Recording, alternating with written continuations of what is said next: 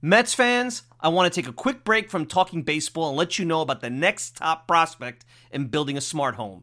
Eufy Video Smart Lock E330 is that big-time new star prospect. The Eufy Video Smart Lock E330 is a smart lock, a 2K resolution camera, and a doorbell. It's 3 devices in one, triple the security. You know triples are rare in baseball, but not with Eufy. You can have everything in one device rather than install many pieces on your front door. It's not just for security, but also for convenience. Just the other night, I had tons of packages in the rain.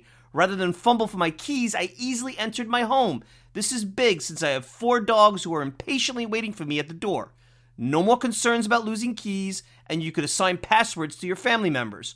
Worried about when your loved ones are getting home? Eufy allows you to see them coming back home via the integrated camera. Hey Mets fans, this is a home run. I had a competitive product before Eufy, and it's the difference between a one-dimensional hitter and a 5-tool player. Eufy is that 5-tool superstar. Go to eufy.com, that's EUFY.com to learn more. Already sold? Go to Amazon and get your Eufy Video Smart Lock E330 today. Want to go to the store? Best Buy will have it starting around May 20th. Get complete control over your front door at ease with the Eufy Video Smart Lock E330 today. At Parker, our purpose is simple. We want to make the world a better place by working more efficiently, by using more sustainable practices, by developing better technologies. We keep moving forward. With each new idea, innovation, and partnership, we're one step closer to fulfilling our purpose every single day. To find out more, visit parker.com/purpose. Parker, engineering your success. Controversy involving the new Mets owner, but it has nothing to do with baseball. Steve Overmeyer back in the newsroom with more on that. Steve. Yeah, Jessica, it seems like the bloom is off the rose, at least for some Mets fans. New owner Steve Cohen got dragged into this GameStop mess on social media, and the exchanges led him and his family receiving personal threats. So Cohen stopped all communication with fans on Twitter by deleting his account. He even sent out a statement saying this week's events in no way affects the Mets' financial resources.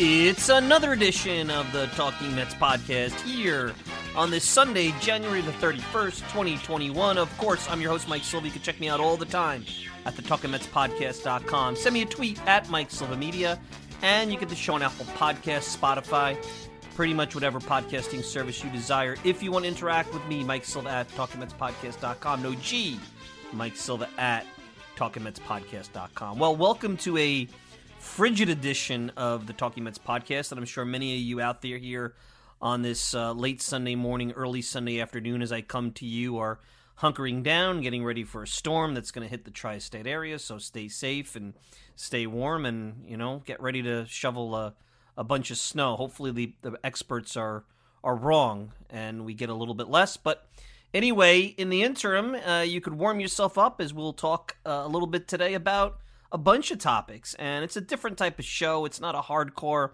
hot stove type show. I'll be bringing in just a little bit our friend from Faith and Fear in Flushing, Greg Prince, and I know you might say it's odd. Why am I going to spend a good chunk of the show talking about Daniel Murphy and Daniel Murphy's retirement? Because it's not like Daniel Murphy's a Hall of Famer or not like Daniel Murphy was David Wright, but I think Daniel Murphy represented an era of Mets baseball. I think I at least feel a little bit old as you see members of the 2015 team go down. Cespedes might not play again. Wright's out. His career's probably over. Murphy retired. Granderson retired. And, you look at that team and, it just shows you how quickly time goes by. So I think there's a lot of fun memories of Murphy. I think there's some fun anecdotes. I think that Greg Prince, who's basically, from the blogosphere standpoint, our Mets historian, would give us a nice context to the career of Murph that represented, in my opinion, a Mets era. So you'll hear from Greg Prince in just a little bit. And I guess we'll call this the Daniel Murphy episode. We'll try to keep it positive because, unfortunately, there's a lot of negative going on in the Mets universe, and namely connected to the owner. And I'll get to that in a minute. But where are we at with free agency? So I said the other day after the Steven Matz trade, the big theme was is something big about to happen. And I still think the Mets are sitting back and trying to be opportunistic. Now, the 40-man roster is full after the Loop signing, after the trade of Matz for some of the young arms. So the Mets will have to make some 40-man machinations if they want to bring in another player. But the two names you hear, and I don't know if you could get both, and I think it all depends on how Trevor Bauer and that sweepstake goes, is Trevor Bauer and Jackie Bradley Jr. And in my opinion, the Mets would much rather have Bauer. I would much rather have Bauer create somewhat of a super rotation, and then you could figure out on a cost-effective way the defense and center, the right-handed bat, and all that other stuff, versus signing Jackie Bradley Jr., who is, remember, with Boras as his agent, who is still going to be very expensive. He made $10, $11 million last year. And I was looking at some metrics from Fangraphs, and I laughed when I heard that Boras was still looking for an $80, $90 million contract for Jackie Bradley Jr. Well, guess what? Boras is going and using, if not Fangraphs metrics, but some kind of advanced metrics his team comes up with. And at his peak defensively, even with the bat being below league average, he could still pop you some home runs, having issues against lefties. Jackie Bradley Jr., from a conversion of win shares into dollars, is worth about $20 million a year. Now, he hasn't been that in every season of his career, but last year in a 60-game season, he was on pace to do that and much more. He can go significantly north of that. So I could see the pitch. I think in reality, it's hard to justify giving somebody that kind of money when you're at a luxury tax threshold of $210 million. You can't justify giving Jackie Bradley Jr. $20 million a year, but you might be able to go, 2-year deal, maybe some kind of opt-out, and go $10 to $15 million and justify that. Remember, in 2018, when Brandon Nimmo played every day, was not hurt, and also Jackie Bradley Jr., even with Jackie Bradley Jr.'s defense, Brandon Nimmo is worth a couple of more win shares. Brandon Nimmo was actually a top 5 offensive outfielder. It was a great season, and I think Nimmo, when healthy, can produce very much what he produced in 2018. You had the pandemic season, hard to assess. You had the injury-plagued season of 2019. So give Brandon Nimmo the job full-time, whether in the corner or in center. And yes, you'll sacrifice a little on defense, but his offense and his run creation, his run production will more than make up for it. So I think I would not sacrifice Nimmo for Jackie Bradley Jr. I'm okay with going with Nimmo in center if that means bringing in Trevor Bauer. I think that's the fish that the Mets want to land, and we talked at depth about that. And look, if you don't get Bauer and you get or go a little bit more in on Jackie Bradley Jr., there is veteran arms still out there. As I predicted, the Kluber contract kind of made things more expensive, but Jake Arrieta is throwing for people. There's a veteran I've mentioned. I know he hasn't been good for a couple of years, but he could give you innings if he's healthy in the back end of the rotation. He's a competitor. He's pitched in big games. Guys like that, you want them to keep you. With this offense and potentially with the bullpen being pretty good, you keep this kind of offense. Even right now, you could make the argument that they have a hole because with the DH, there's a hole in the outfield. You could keep this offense in a game. They're probably going to win some of those games. It's been the bullpen that's been undoing them the last couple of years, not their offense. Starting pitching was an issue last year, but when healthy, even without Bauer, I think the starting pitching is good enough. The bullpen's good enough. The offense is going to keep you. Offense is going to win you some games. So away you go. You could still improve the team throughout the season. Now the other big thing, Nolan Arenado trade going to St. Louis. I kept telling you guys, I know some people who are very familiar with that division, with that situation, and he was never coming to the Mets. He had the no trade clause. He's a West Coast guy. From what I understand, the Dodgers were the team he probably would have preferred to go to. When I say he's a West Coast guy, St. Louis it's the old gateway to the West. It's a great place to play. Yes, it's not the West Coast, but it's a pleasant fan base. It's a pleasant media market. It's almost like the National League version of the Yankees, the old school baseball history that comes with being a Cardinal. And I think that's a good place for him. I think he's going to be a good fit there. I do not see a scenario where the Mets could have brought in another $30 million-ish annual average value player. Yes, he would have been great as a third baseman with the Gold Glove, and I know and here I'm not going to sound like a hypocrite, his numbers outside of Coors, obviously are not the same, but he's still a very solid hitter. He's a guy that could get you 275, 25, 30 home runs, 90 to 100 RBIs, and Gold Glove defense. That's a very good player. He might become their version of the modern-day Scott Rowland, not to be funny. Might be that kind of guy, and that's a good place for him to be. Mets were never in it. I know the prospect capital, which looks like they're giving up prospects, depending on the report, somewhere between 20 and 30 on the top 30 list. I know that we're using that, silly evaluation. Could the Mets have done something there? I'm sure they could have. I'm not sure if the Rockies were going to get in on that. I think it comes down to where you're going to spend the money. And at the beginning of the offseason, I didn't think the Mets were going to we're going to trade for any big player because I didn't think they want to give up the prospect capital. If you told me you have Chris Bryant, Arenado, Lindor as the three, who would you prefer if you were able to make a deal that wasn't going to be extreme pain from the big league roster and allow you to still keep some of your core prospects? I would say Lindor, and they made that deal. Guy's a 5-tool player if he's healthy, if he could rebound from some of the decline he's had the last couple of years, plays a premium position, has power, has speed. To me, it's a no-brainer. The Mets got their guy. Once they got Lindor, Chris Bryant, Arenado, all that stuff, that was on the back burner. And Andy Martino has finally said what I've been trying to say over the last couple of months. J.D. Davis, you guys want to throw him off the island. J.D. Davis has control. He's affordable. He's got a really good bat. He can be a very good bat, an elite bat, I think, if you just give him a position, leave him alone, let him focus on his offense, take what you get on defense. I think he's improved at third base. I know he's not going to grade out well defensively. I know he still has a little bit of that tap on the throws, but let him play. He's a hard worker. He's put a lot of time in.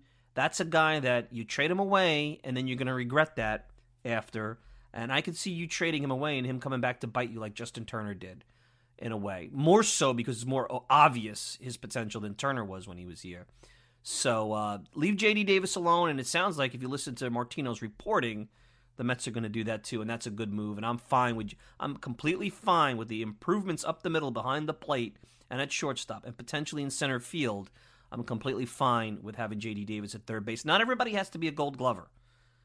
And can he be league average? I don't know, but you also have Luis Guillorme that could caddy him defensively, and you can do that. And he could also, maybe give Guillorme some reps at third, and he could be part of a semi-platoon and things like that. Okay, now to the big controversy, and it's the Steve Cohen, Twitter, GameStop, all this stuff.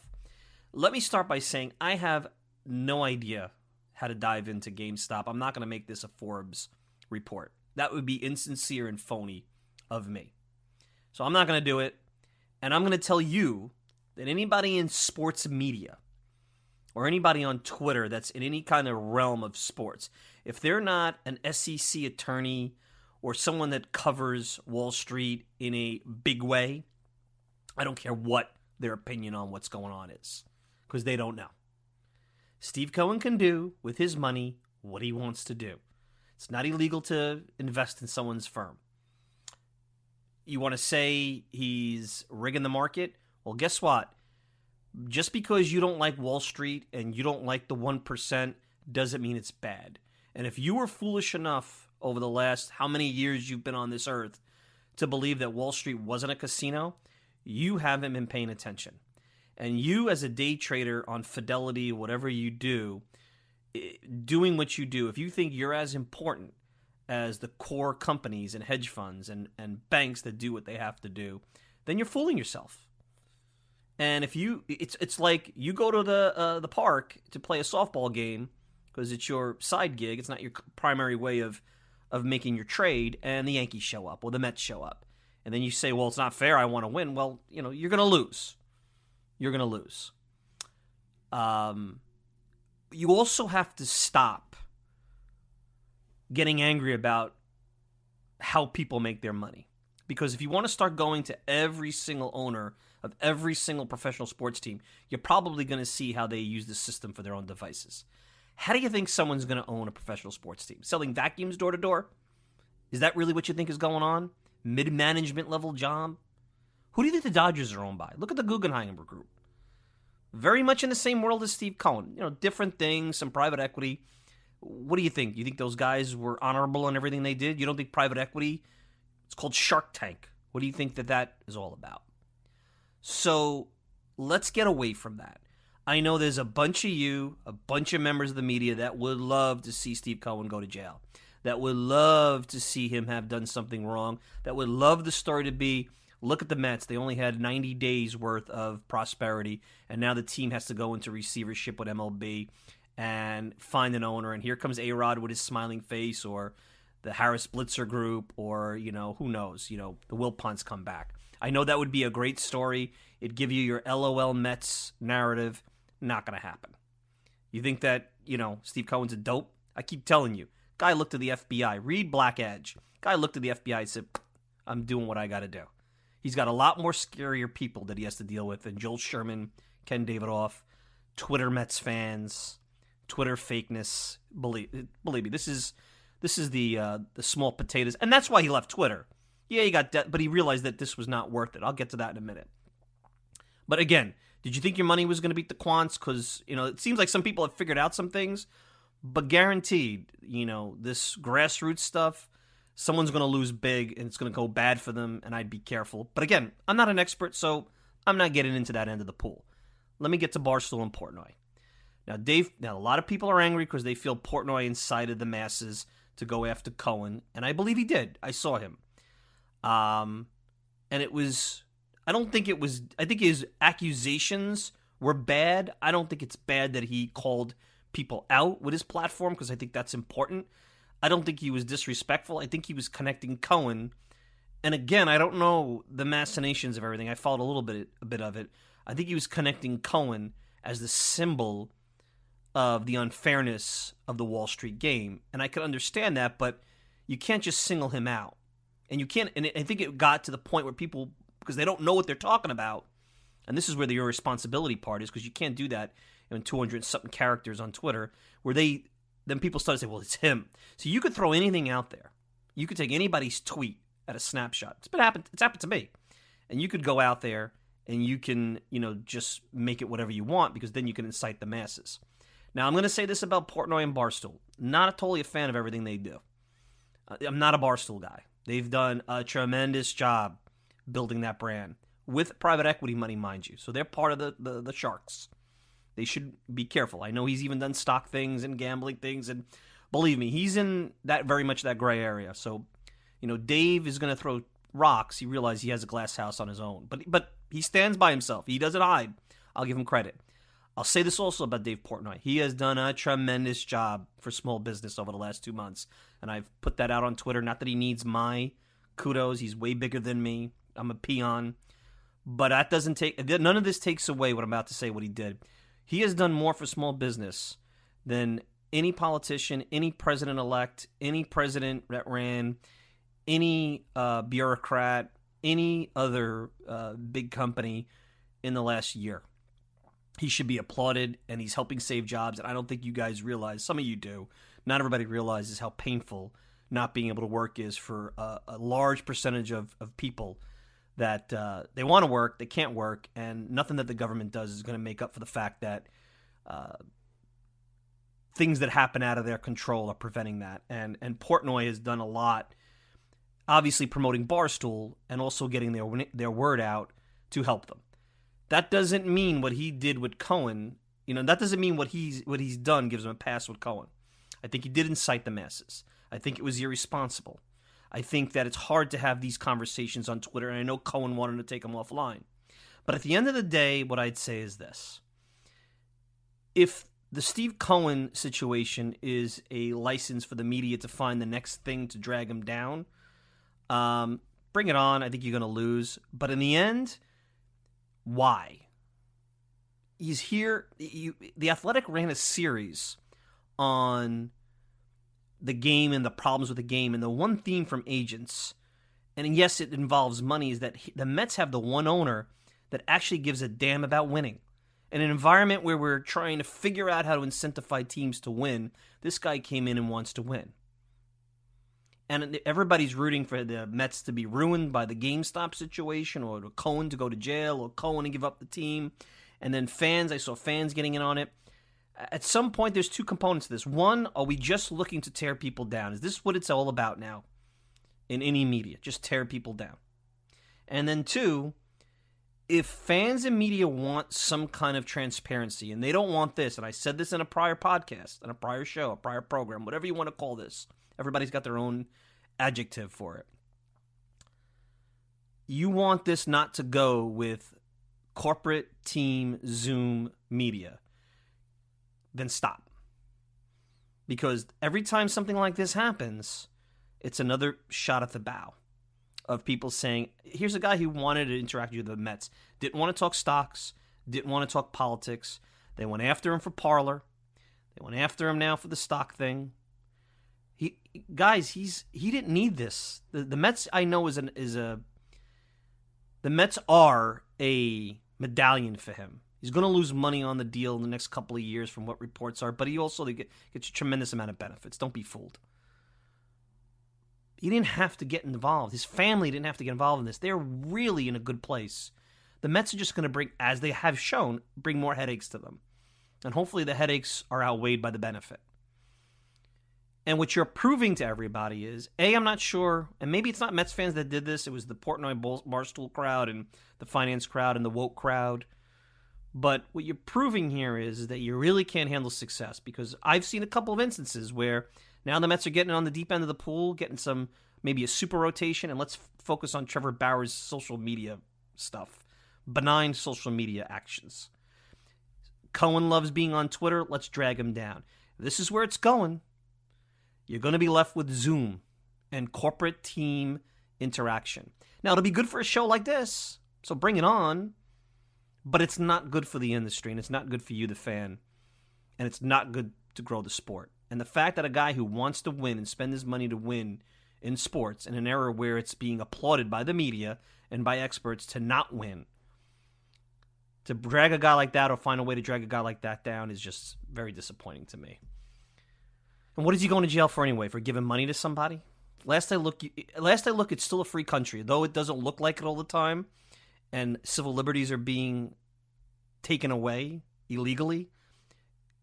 Giving money to somebody is not illegal. Now, if the SEC or an attorney that has some kind of panache or resume wants to argue that, you could do that on the proper outlet, not this.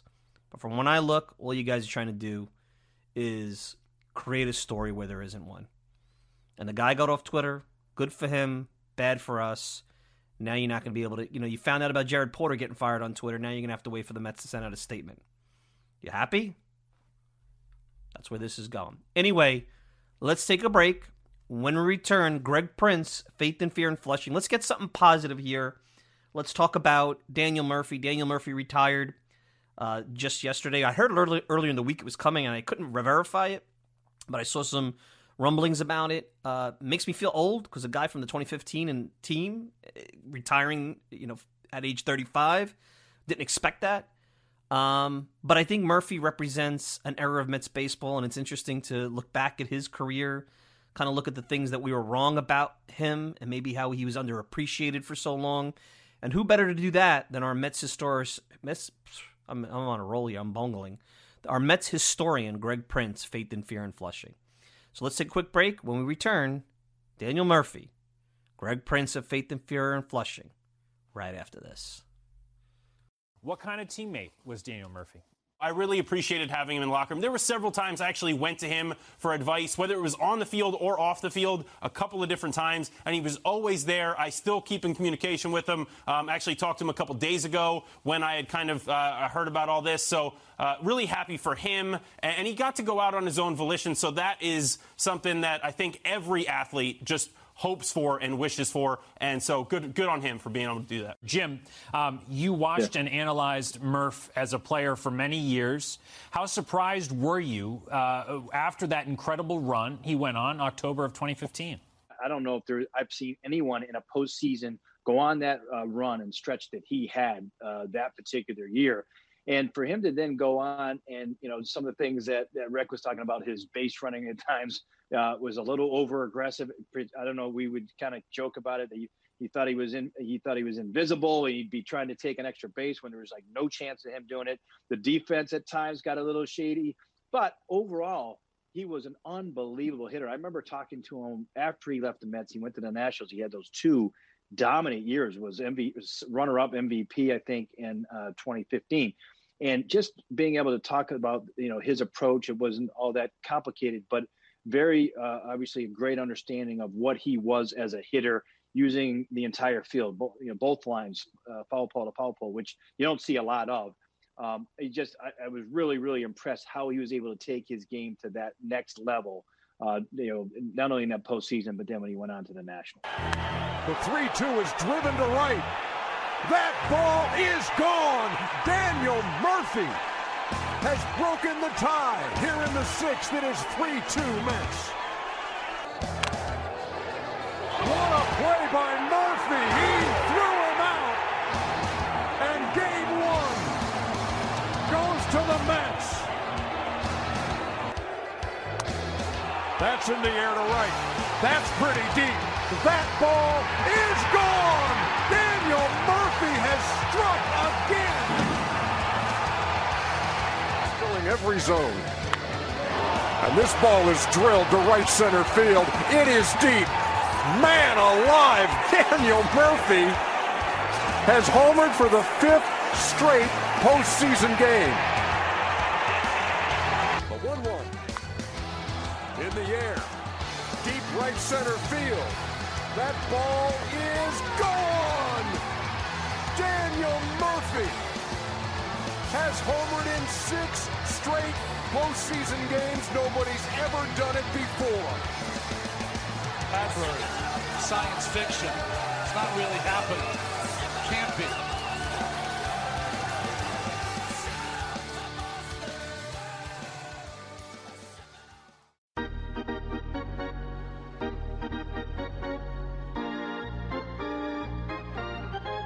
We're back, and joining me, he's my Mets historian. There's Howie Rose, there's Gary Cohen, but look, us in the independent media, we have Greg Prince, Faith and Fear in Flushing, @_ Greg Prince.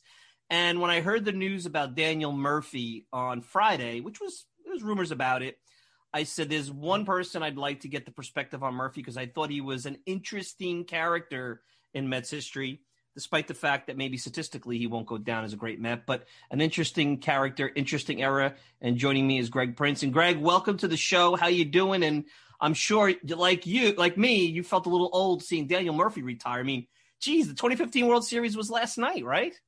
Yeah, doing well, Mike. Thanks for having me on.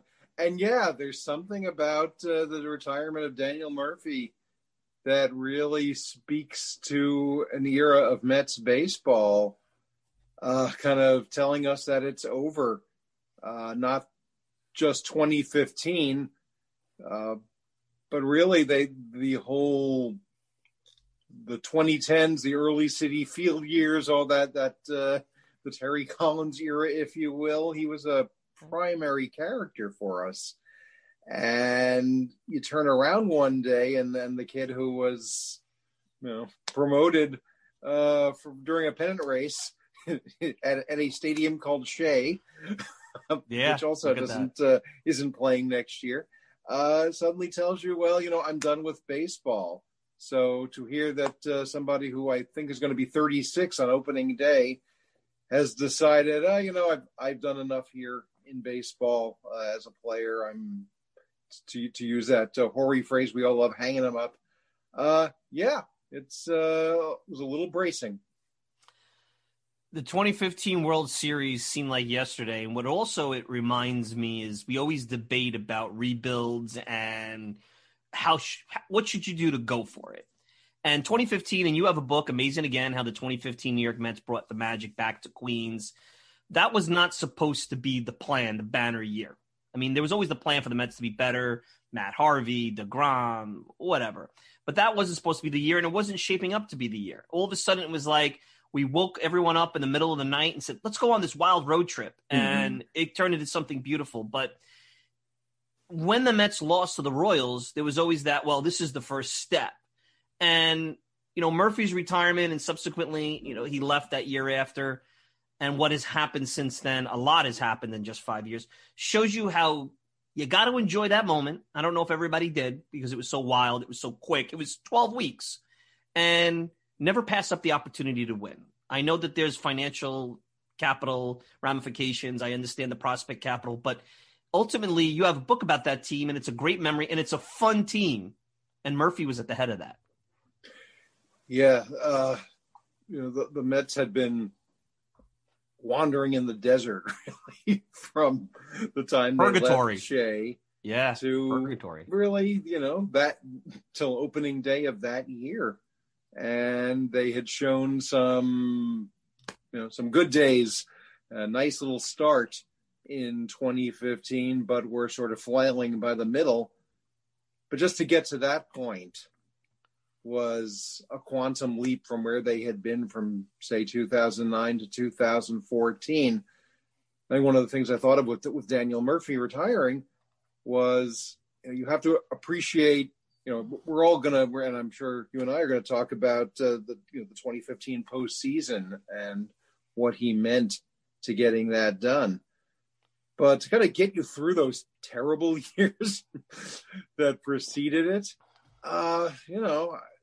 there weren't too many players who kind of hung in there every day with the Mets of that period who spanned, the Jerry Manuel, already forgot how to pronounce his name, Jerry Manuel, and, most of the Terry Collins phase of managing when he was kind of getting the hang of it again.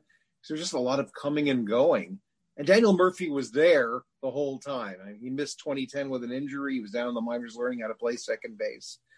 But he came back in 2011, and would miss a little time here and there, but really turned himself into a quality major league player.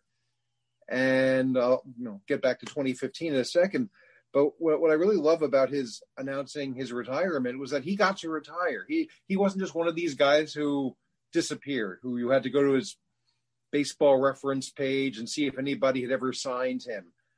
He became an important enough player in the major leagues to have the status to say, I'm done, and people noticing. So, with all of that said, put on top of that the 2015 Mets and a team that sort of, I think came out of nowhere is a pretty fair assessment. The 2015 Mets is a team that was winning games in the 70s year after year, their win totals. The fact that, I don't think anybody picked them to win a division going into the 2015 season. They took advantage. Like you said, you take advantage when you can. You and I are sitting here talking about the 2015 Mets. People who talked about Daniel Murphy when they heard the news talked about 2015. Nobody would have been talking about nobody was talking about, hey, in 2014, they won 5 more games and they showed a little spunk in September. No, you remember the postseason years, and those become your signatures as a fan, as a franchise. And, those were golden months, however many weeks, I think you said 12 weeks. That was a ride that we hadn't had anything like since 2006. Hadn't been in a World Series since 2000. And Daniel Murphy was at the heart of that. So, yeah, that's unfortunately, with the exceptions of a handful of guys still on the current roster, and certainly Murphy wasn't, that's in the past. Yep. And it's hard to believe how much that's history as opposed to it being contemporary. Right. And if you go back and you read, and I was reading some old articles, you mentioned being sent down to the minor leagues to learn how to play second base. And believe it or not, that might have been fortuitous because he would have been a free agent a year earlier. And he may never have been on the 2015 Mets because throughout the course, got hurt in the minor leagues, had that dirty slide. Ironically, in Syracuse, it happened when the Nats were the affiliate and they were playing in Buffalo, the Mets. So throughout his tenure, so he gets called up, like you said, in 2008, long time ago. Seems like another lifetime ago. Still, the collapse is still raw on you. The collapse is still raw. Collapse number 2, if that's what you want to call it. Then he gets the first baseman's job because Delgado's hip goes bye-bye. And he's not really a first baseman. And as you read the article, what they're trying to do is have him learn a position to trade him.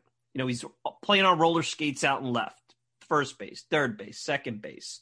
Certainly wasn't an outfielder, but he put the effort. Never complained, but every article was, what can we get from Murphy? And I remember talking to a member of one of those teams in Mets Purgatory, and they said the front office doesn't like him because he doesn't hit home runs. And I'm looking at the numbers here. Guy hit 320 one year, 290, 280, 35, 40 doubles. Didn't walk a lot, but he didn't hit home runs. A very solid offensive player that I think became the next level and then used a lot of that next level in the postseason and then unfortunately in Washington. And a knee injury is, I think, the reason why we're not seeing more Daniel Murphy because nobody talked about this microfracture injury that he had in Washington. That's a serious knee injury. But he was a solid player. It's always in the moment that we don't appreciate the players. Now, I think he always had that panache, but Jim Duquette, in the clip leading in, talked about the base running and the defense and a lot of the things that maybe we focused on. But it's funny how we focused on trading him and getting what the front office did, but the fans did too. Trading him, getting what they need for him, but never appreciating the moment. And that's the world we live in now, Greg. And I think in a different era, maybe it would have been different for Mets fans. But I felt like it was always the next thing. He's not part of the solution. And he turned out to be the man. He was the offense. The Mets went to the World Series on Murphy and pitching. Not offense and pitching, Murphy and pitching. Think about that. Yeah, well, one of the things I've noticed over the years is when you're watching a team 162 games per year, you are too close to it to appreciate it sometimes. And that struck me when we got Piazza, because when Piazza was a Dodger, he was the greatest hitting catcher of all time, and he's hitting 360, 370, and we can't believe that this kind of catcher exists. And then he comes to the Mets, and it's like, boy, he hits into a lot of double plays, doesn't he? You go back to the Strawberry years, and Darryl Strawberry put up phenomenal numbers almost from the time he came up, and we spent nothing but 8 seasons picking apart all the things Darryl Strawberry did wrong. And while Daniel Murphy wasn't quite in the stratosphere of a Strawberry or a Piazza, I think that was his story as we filtered it too often. Because this was a guy whose bat we wanted in the lineup after we saw it in 2008. If you go back and look at his batting averages the first couple of weeks, he was hitting like 474, something ridiculous coming out of the gate in the major leagues. And then we discovered, well, he's not really much of a left fielder, and they took him out of there. And, he bounced around the infield, and it was only desperation that allowed them eventually to realize we got to put him at second base or we got to forget about him, because third base was still right. First base was, this was 2011, was Ike Davis before he had his calamity in Colorado. And remember, we started the season with Brad Emus in 2011, a guy they got from the Rule 5 draft and lasted about a week. So, Murphy turned himself into a ball player. He turned himself into a ball player who made us talk about the good things he did rather than dwell on the fact that his base running was shaky and his defense was shaky. And he always just seemed to be marching to his own drummer out there on the ball field. He got the job done. And yeah, the 2015 postseason, the first 2 chapters of it against LA and against Chicago, especially the Chicago part, is the Daniel Murphy story. I mean, everybody got the Mets to the postseason. That's a team effort headed up by Yoenis Cespedes those 2 months.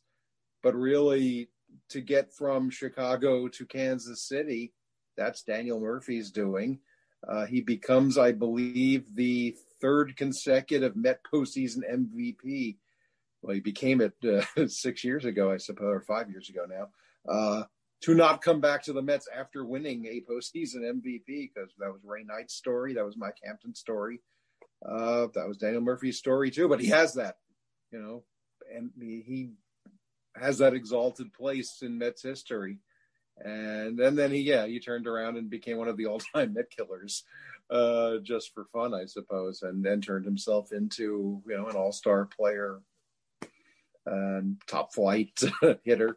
So it was a fascinating ride. And should have we, appreciated what we were seeing? We should always appreciate what we're seeing more than complain about. What do they say? You don't know they're the good.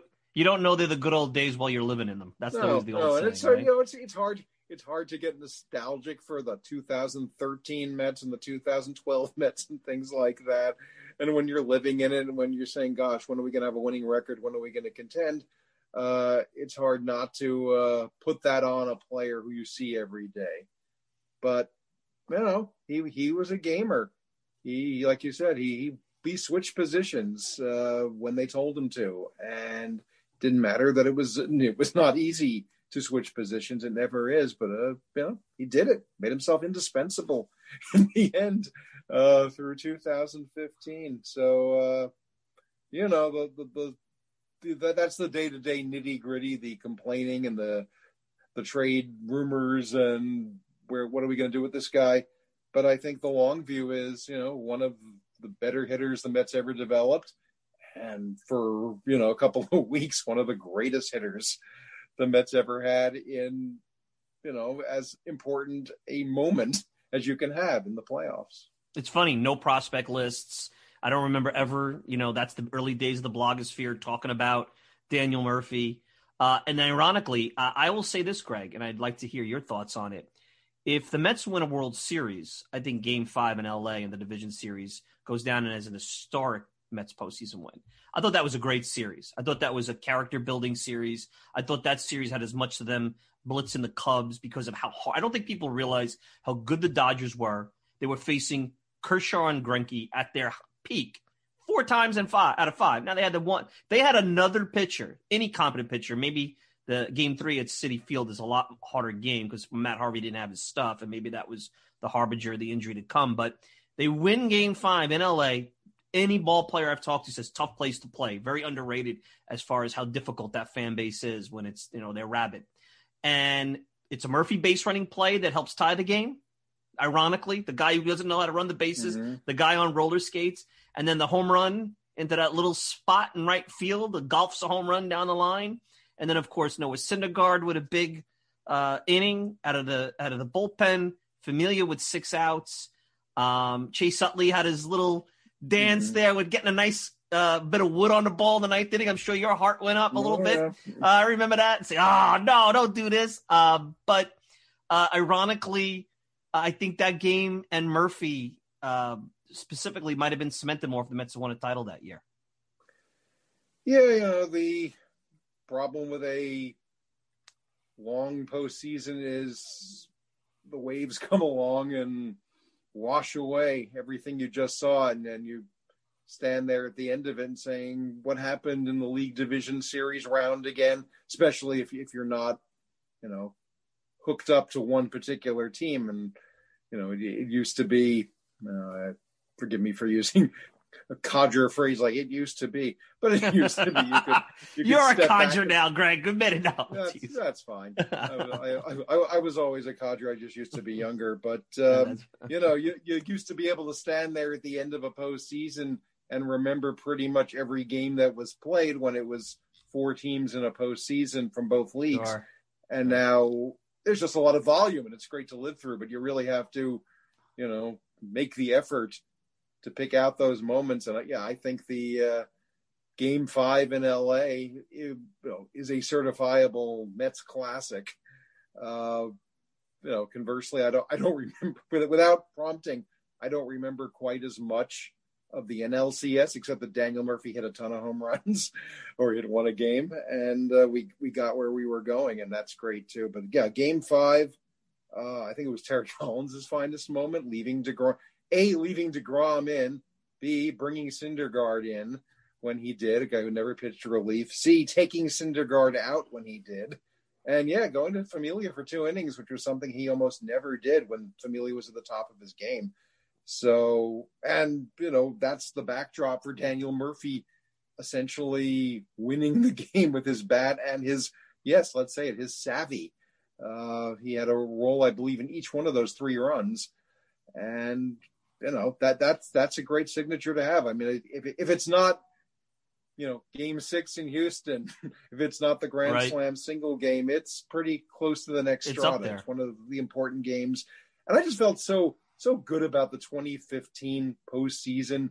Not obviously for myself because I'm a Mets fan, but for so many Mets fans who came along, who didn't see 1986, who might not even at that point remember 2000, who all they knew about the Mets was a called strike 3 and 2 collapses and then nothing but misery for about a decade.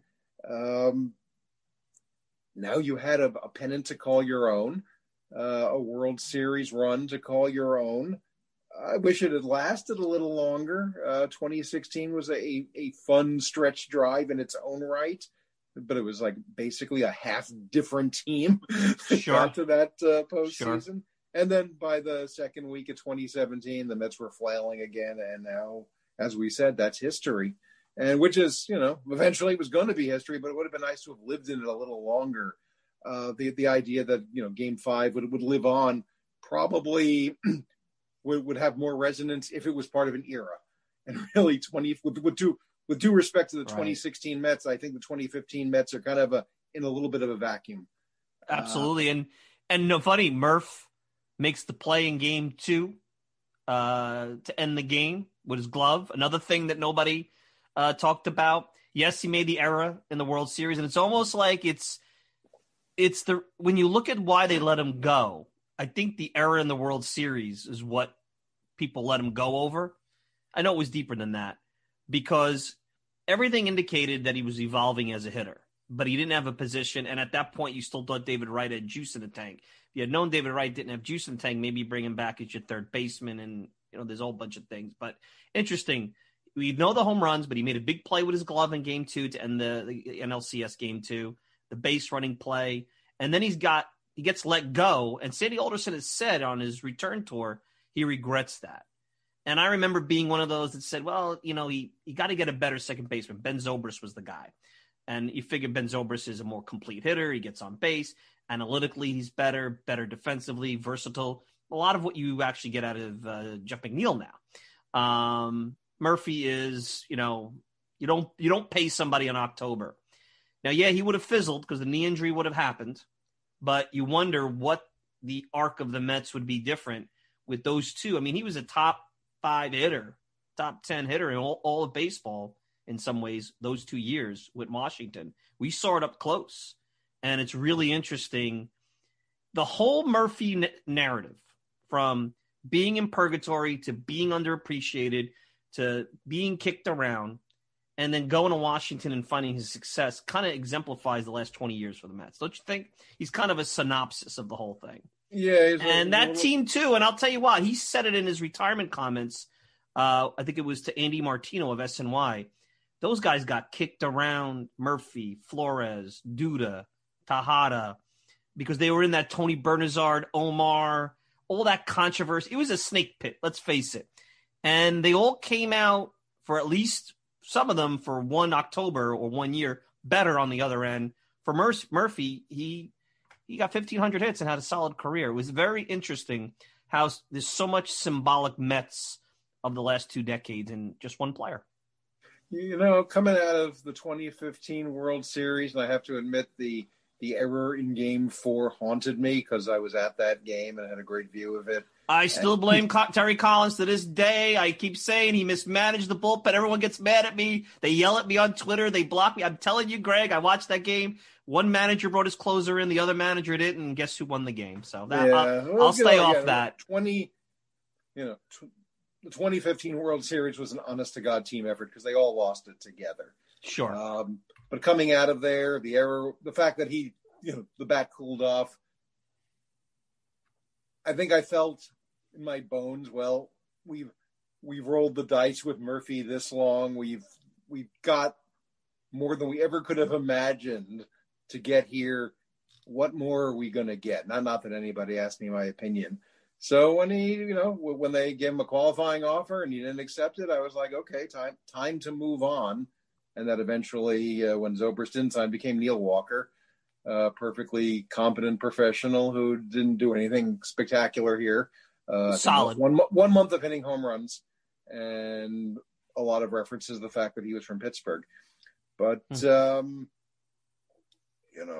the funny thing is, if we got to remember that these were the Wilpon Mets. It wasn't that long ago that they were the Wilpon Mets. And I think we convinced ourselves that, well, we couldn't have signed Murphy long-term because then we couldn't have signed Cespedes long-term. And we wanted to sign Cespedes long-term because we saw what he could do in 2 months. Whereas we saw what Murphy could do over 7 or 8 seasons. But I think that's what, well, speaking just for myself, I think that's what sort of gave me pause. Like, I've seen everything Murphy can do, the good, the bad, the ugly, the sublime. I think I've lived enough of a Daniel Murphy life, I was probably thinking. And when it said, hey, you can have Yoenis Cespedes because they didn't spend the money on anybody else, it was like, bring him back because he was so great in August, in September. Sure. So, you had to make some choices. That was, all the names that he mentioned and that you mentioned, that's not quite to the extent that he enjoyed as a career because they all came up after him. Obviously David Wright was there before him, but everybody else on the 2015 Mets came along, but especially the guys who bubbled up through the system, this was their moment in the sun. And that there was always this sense of island of misfit toys when it came to stocking Mets rosters heading into 2015, and the guys who survived, like Flores, like Duda. I'd like to think they sort of validated whatever faith, reluctant or otherwise, the organization put in them, the fans put into them. And, they had their moments. Some of them probably extended their careers because they showed what they meant to a championship team. And I guess Flores is still playing. Lagares played for the Mets for about a minute last year. Duda, I think, is no longer signed by anybody. Maybe he was signed this offseason, so I apologize if I've gotten that wrong. But a lot of guys who had decent length careers, unfortunately, just from a sentimental standpoint, unfortunately, only 4 of them at the Mets anymore.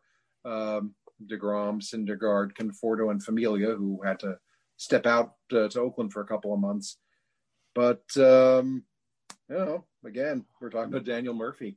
And Daniel Murphy came out of that postseason, came out of that 2015 season in better condition than anybody, and probably better than most of us would have realized when he went to Washington and became this, borderline superstar, never mind all-star. Greg Prince, Faith and Fear in Flushing, actually nice little gesture. I didn't know this. I just saw this from Jay Horwitz on Twitter that on the Whitestone board outside Citi Field, they did a nice, thank you to Daniel Murphy for a career. Maybe we should have appreciated more when he was here. Who knows with 16, like I said, who knows it's always like we love these players after they're gone. I wanted to get, before we wrap up, your thoughts. So obviously the Mets are entering a new era. I don't think there's any question in your mind, Greg. It's not the same old Mets. I don't know what's going to happen in the Steve Cohen era. I don't know how many championships they're going to have. I think you would agree things are going to be a lot different. The Mets are going to be more national news. I think their owner, whether you like him, dislike him, like how he made his money, don't like how he made his money, I think he's going to – the one thing I could say is he enjoys being the owner of a professional baseball team and wants to win. And some of the articles I've read recently, specifically at The Athletic, I don't know if the 29 other guys have fallen into that category. But I've always said, as the Mets moved away from Wilpon ownership, which had a lot of issues, and we outlined some of them in the Murphy examples the last 20 minutes or so, that I never wanted the Mets to move away from the blue-collar fan base, the blue-collar team. I always felt, can you win and still be true to your roots? And who knows, but I'm curious your thoughts on the Cohen saga. Are there concerns you have as they become more Wall Street, the Mets? And would you prefer them to not win and keep, that underdog status? Or would you run 3 World Series in the next 10 years? I want the World Series. I'll be honest with you. I want to talk more about Mets signing free agents, but I do fear I see the fan base that's changing in some ways. And the Cohen Twitter situation may not be Mets fans, but they're involved in it. And I worry that this is going to morph into something that both you and I think are going to be in this very small minority as we go forward. I couldn't help but laugh at the idea of you asking, would you prefer they not win? Well, listen, I know there's some tweets saying I want Will Punt ownership back after the whole Cohen GameStop thing, which I think if you say that, you don't understand the GameStop saga and you don't understand what owning a baseball. I'm going to take a pass on the GameStop stuff because I know. Yeah, me too. I don't know enough. I'm just going to assume that Mets ownership comes out of it able to run the Mets as we imagined, and if I'm wrong, I'm wrong, and then that's a whole other conversation. But just within the idea of that it's in the Mets DNA to be adorable and not win. No, the Mets to win. Hopefully they can do it cleanly, which is to say, not running up to the scoreboard and changing it when the umpire isn't looking. Other than that, I'm for anything. Anything that will elevate them into all I really want. Yes, I would love to see a World Series victory in 3 to 5 years. I'd love to see one in 1 year. But what I really want is a team that doesn't fall apart, that doesn't have 2017 after it's 2016 and have 2001, most of 2001 after 2000, and have a team that just goes into the tank or worse after a couple of good years, as was the case at the, shall we say, the dawn of the Daniel Murphy era. It's probably because of when I came along into this great Mets journey, when I came along in 1969 to a world championship team. The next few years were a team that just was good. Wasn't good enough, but they gave you the idea that they could win, and eventually they would win again. We've never had the 80s. What you're looking for is a run like the 80s. From 84 to 90. Although I would like a run like the 1949 to 53 Yankees, quite frankly. But realistically, I want a team that doesn't go right. away. I want a team that doesn't fall apart, a team that doesn't, become the button for jokes about how bad a baseball team can be. I want an ownership that simply invests in making the team not just to use the baseline word competitive, but a team that is capable of winning every year, that we go in and aren't surprised once every generation when they finally get there. And the image, blue collar, white collar, I don't care what you call it, it'll take care of itself. We'll be who we are. Whatever you've seen out of Mets fans since Steve Cohen took over, let's remember they haven't played a single game. People have a lot of headspace available for the Mets and nothing to fill it with right now. So we're going to let our anxieties speak out loud sometimes. I'll wait till the Steve Cohen era begins on whenever, right now scheduled, I believe, for April 1st. We'll see if the schedule changes in deference to health concerns, but let's play some games. Let's see what the Steve Cohen era is and evaluate it on that. But I'm excited. I was excited, the day they got Francisco Lindor and Carlos Carrasco, and that's not something that happens every offseason. Nope, so, not at all. Not at all. I'm feeling pretty good in a general sense, and we'll see where the details take us. I'm looking at my crystal ball. 5-10 years from now, Greg Prince writes a book, how the Mets went from Main Street to Wall Street. The Mets of the 2020s, 7 titles in 10 years. And you're going to remember the bad old days when we had to worry about Daniel Murphy playing left field. But no, all kidding. I just want to say, Mike, if I've had a reason for a project I was working on to be looking up some old, really old stuff from the 60s. The Mets, it was written at the time that the Mets were losing their blue collar Main Street of the This is 1967. Wow. That, you know what? They're a sterile suburban team now. They're I can see that. Team. They're not like the good old days in the Polo Grounds from 4 or 5 years I can before. see that. I can see that. We go through that. I remember Sport Magazine did a feature on the Mets in 1988 saying, well, the Mets are finally back to their their street roots, not like in '86 when it was all the swells and elites. So we go through this all the time. That's funny. Within the context of a moment, anything can look like anything. We're Mets fans.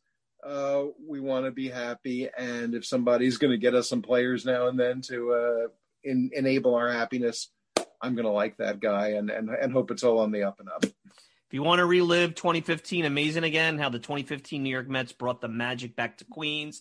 Obviously, you guys could get him on Faith and Fear in Flushing. You got anything else going on, Greg? Anything you want to let the listeners know about? Projects, blog situations, events, virtually, of course. What do you got going on? One thing that came along recently, a very nice and talented writer named Brett Topol asked me to write a forward for his book about the Mount Rushmore of the Mets. Very interesting concept. I'm looking forward to that concept. I'm very curious. Four players who represent the Mets' various decades, and he was telling me, well, didn't really do anything about executives or owners because that's not what the book is about, but he said it just didn't seem right to not talk about Joan Payson, kind of a Mount Rushmore unto herself, or a Mount Everest unto herself. So I wrote a little something for that book, which I think will be out around the time the season begins. Awesome. So that was, look for Brett's book then. It was fun to revisit in retrospect, and I think at the time, a universally beloved Mets owner. I think I didn't bother writing this down when I was doing this, but I was thinking, Joan Payson kind of elevated to sainthood during the Wilpon era, because as was Nelson Doubleday, because anybody who wasn't the Wilpons, I think, right. If we get into the Steve Cohen era and people are saying anything nicer about Fred and Jeff Wilpon, then I met them once and they seemed like really nice guys, and they gave to it. They gave to a charity and it was very giving of them. I think if we're talking about them as I wish the Wilpons were back. I think we're in deep trouble. Oh, but that's a book. Then you got to write a book. If that happens, the good old Wilpons days, then you got to write a book. 62 to 75 was a wonderful. Again, there were problems lurking under the floorboards, I suppose, in terms of succession planning for when after Mrs. Payson was gone. Yeah, but she was a beloved figure, and it was great to go back, look at what people said at the time, and how it manifested itself in 1969. And, whoever's going to write the books about the 20 fill in the blank, the last 2 years of that equation, Mets, I hope there's a chapter in there that said, boy, that's Steve Cohen. That was a great thing that he bought the team. And look how good they started getting the minute he showed up. But we'll see. All right, Greg. Well, be well. Thank you so much. You were very generous of your time. I always love having you on. And we'll do this again, my friend. Thank you, Mike. Greg Prince, Faith and Fear in Flushing. And you know what? Maybe it's 5 years, 6 years old, but amazing again how the 2015 New York Mets brought the magic back to Queens with Murphy retiring, maybe get a chance to, do a little look back. So anyway, let's take a quick break, wrap up. Want to go through some really cool comments you guys have made, do a little quick mailbag before we wrap up. You're listening to the Talking Mets podcast. We'll be back with more right after this. The Talking Mets podcast is available on many outlets, but the most popular is Apple Podcast. Hi, I'm Mike Silva, the host of the Talking Mets podcast, and I encourage you to leave a review about the program on Apple. Just rate it 1 to 5 stars, hopefully a 5 because why wouldn't you? And then if you have time, leave a review. It helps the podcast continue to grow and encourages others to take a listen. You can also email me at MikeSilva@TalkingMetsPodcast.com. No G, TalkingMetsPodcast.com. Hope to hear from you soon, and enjoy the rest of the show.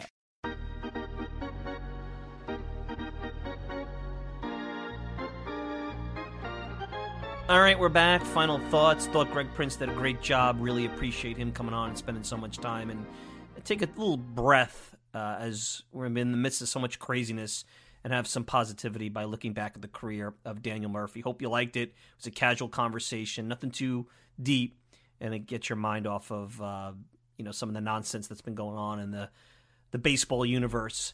Let's do some quick thank yous here on the way out, as I wanted to focus a little bit on Twitter and email and some really nice some of them new listeners, but nice comments over there, and I wanted to share it.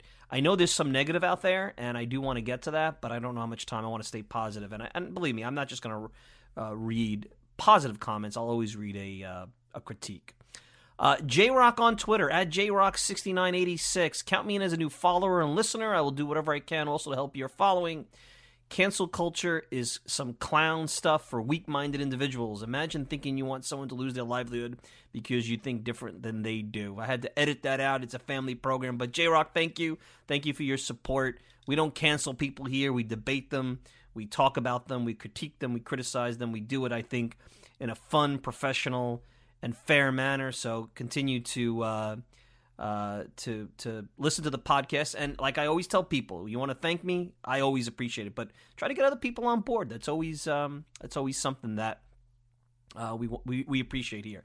Now, see this one, Rich Hausig on Twitter, at HausigRich. Medellin Mets fan. See, you thought I was going to say that wrong. See, I made sure. Now, as an Entourage fan, I would have probably said Medellin. But I think the proper way, and you could correct me if I'm wrong, Medellin Mets fan. And I want to thank him for his kind words and support. He actually wrote me an email, and he's been watching the Mets for 50 seasons. And if you're outside the country, and I believe you are, Richard, be well, be safe, and hopefully this show is helping you continue that Mets fandom in a positive way. Phil Curtolo. I often disagree with your politics, Mike, for lack of a better word, but I always enjoy your thoughts and opinions about our favorite team, and that's fine. I appreciate that. I mean, and Phil, you emailed me. I know you're at Mr_Met on Twitter and about movie recommendations. So that's a tough one. We've been watching during the pandemic a lot of series. But if you want to know the genres I like, think Homeland. I'm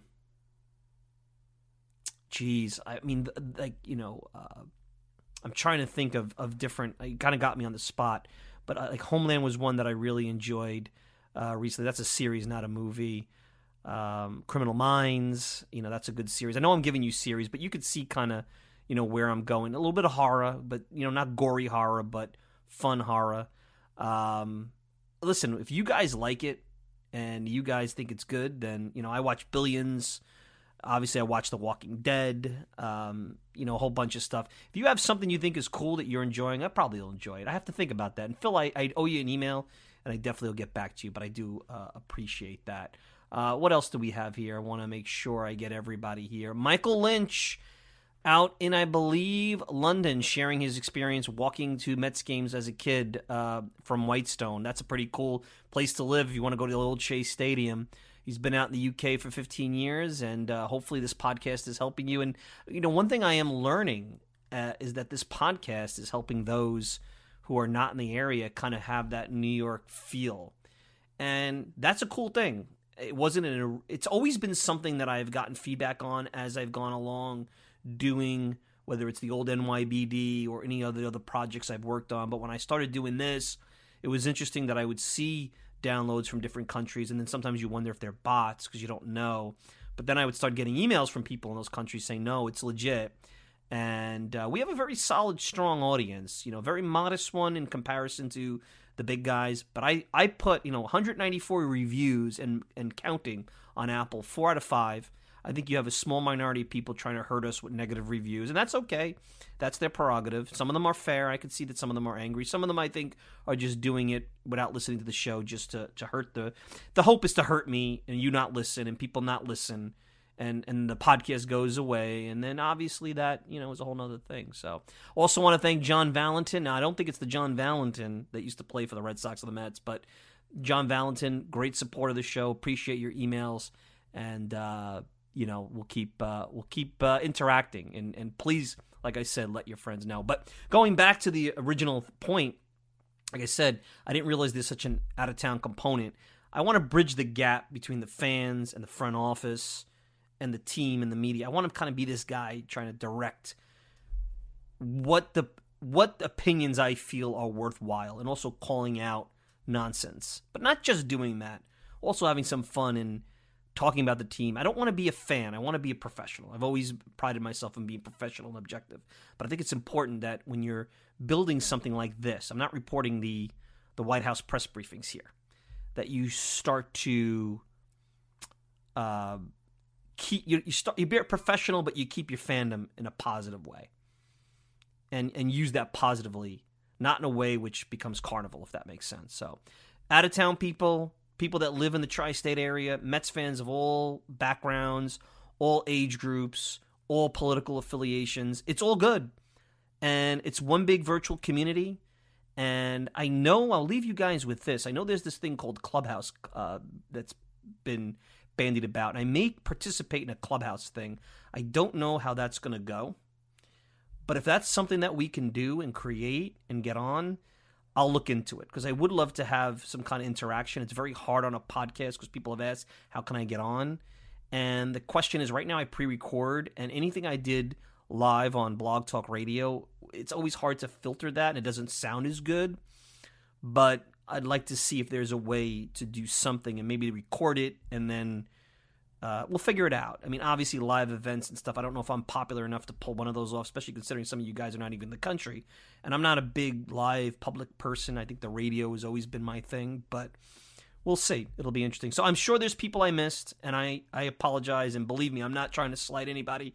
I've been taking some notes of some people I wanted to thank. People have been tremendously supportive of this program on Twitter, tremendously supportive over email. And email me anytime. I will get back to you. Tweet at me. I consider this a big virtual community, and I also consider us maybe to be, in some ways, maybe it's not perfectly the same thing as being a friend, but a friend or an acquaintance, and it means a lot to me. So anyway, I want to thank Greg Prince for joining us today. You can check him all the time at Greg_Prince on Twitter. Faith and Fear in Flushing. Nice talking to him about the 2015 Mets and Daniel Murphy. Of course, you could check me out all the time at the TalkingMetsPodcast.com. Send me a tweet at Mike Silva Media, and you get the show on Apple Podcasts, Spotify, pretty much whatever podcasting service you desire. If you want to interact with me, Mike Silva at TalkingMetsPodcast.com. No G, Mike Silva at TalkingMetsPodcast.com. I'm your host, Mike Silva. Enjoy the rest of your Sunday. We'll be back with another podcast next week. Till then, take care, everybody.